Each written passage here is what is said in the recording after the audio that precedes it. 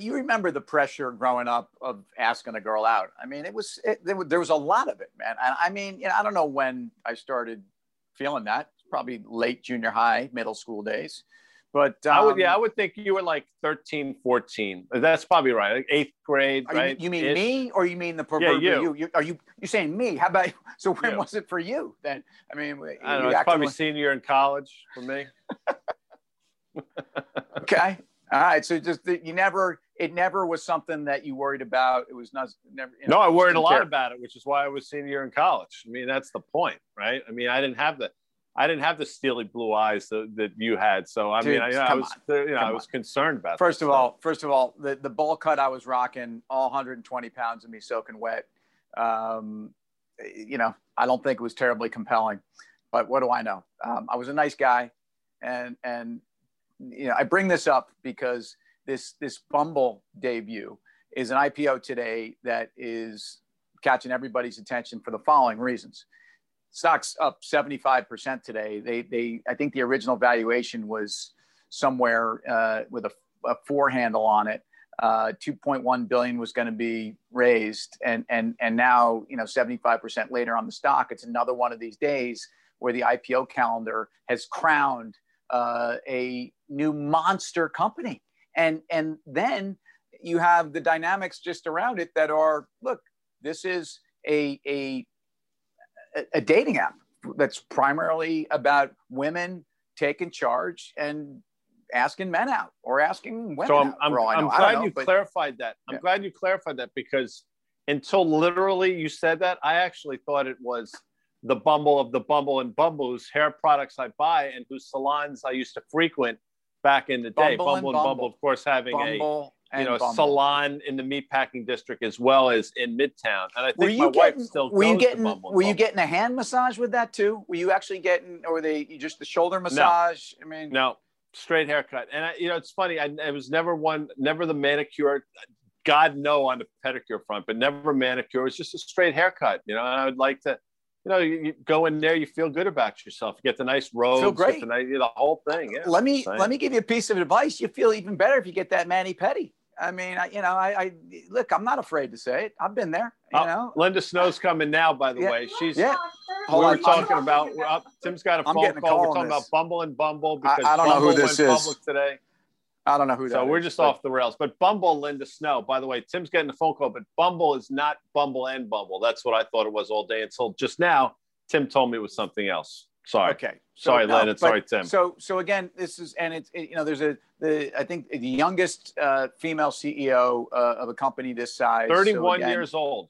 31 years old. Unbelievable. So an incredible entrepreneur and someone that there's no question that this is an app that I think is about empowerment and good for her, good for them, good for Bumble, and maybe great for men. But the other part of this is, what does this IPO say about this string of IPOs this year that have either been badly mispriced, or this is a game again? This is like 1999 all over again. And let me try to weave this back in, because I don't think Partying Like It Was 1999, was that Prince's debut album? Never big Prince fan. I know everybody bows at the altar of Prince. I know he passed away, so he's the greatest musician ever. Take it easy on him. Horse hockey on that. But again, Sherman Potter. Hold on. I got the reference. Linda, my wife just said, by the way, Tim, you look like you spend an ample amount of time in Bumble and Bumble, but she meant that complimentary. Anyway, to your point, are these things mispriced? You, Linda. Yeah, I think they're mispriced. Absolutely. I think. I don't know how you price something at X and it opens 2X.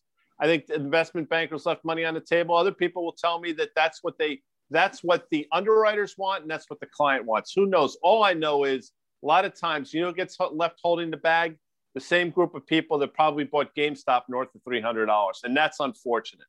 Well, I just think the valuation here, if you look at the S1 filing, the revenue for months 1 through 9 of 2019 to months 1 through 9, 2020 showed revenue growth of about 14 million on revenue of about 360 million ish. So we're talking about like 5% revenue growth for a company that's been given a multiple that's higher than Match, which is I think at least the big gorilla in the online dating world, and a few apps that I know you don't know much about, but some people do, Guy. And again, it just begs the question: where are we going, both with the market mania and with multiples for growth companies that may not really be growth companies after all? And then finally, if this was a great debut, was it as good as the Cars' first album debut, or was it as good as Guns N' Roses' debut album, Guy Adami? Was it as good as? Oh boy. Well, I'll give you three. Zeppelin's debut album was just kick-ass. I mean, starting off Good Times, Bad Times. I mean, it's just ridiculous. What was it called? Led Zeppelin. Boston's first album, entitled, obviously. What was that called? Boston. What was that called? Boston's first album. Yeah. And obviously the Cars' first album. What was that? The Cars. Got it. Those to me are complicated. Off the top of my head, those are the three greatest debut albums of all time. Now, I'm sure there are others, people are going to at me, relentlessly, but just that's what I came up with. Look, I like what you did there. I mentioned GNR just because GNR were Zeppelin of the 80s with a new twist. And that was a debut album that was transcendent, crossover, whatever terms you want to use. You liked GNR, you were a metalhead, you liked hard rock and roll, you even liked the ballads. I mean, everybody likes GNR, I think. And so that has to be right there. How about the Police's debut album? I mean, that was extraordinary. And again, I'm reflecting my own tastes on this, but Dire Straits' first album is a gem, and maybe they peaked right there, and that's a great band. Wilco's first album, check that one out. I mean, there's look, Wilco. Debut, I will do that. Wilco, do you even know who they are? No, I don't. You don't know Jeff Tweedy, man. We've talked about him. I love Jeff Tweedy, and I love his bird and everything he does, but I'm not, I don't know. Wilco, you know what, Guy? So I apologize. Let's get out of here before I give you the bird. And folks, give us your best debut albums out there. I think there's going to be a lot of interest in this one. We'll see you tomorrow. See you, Tim.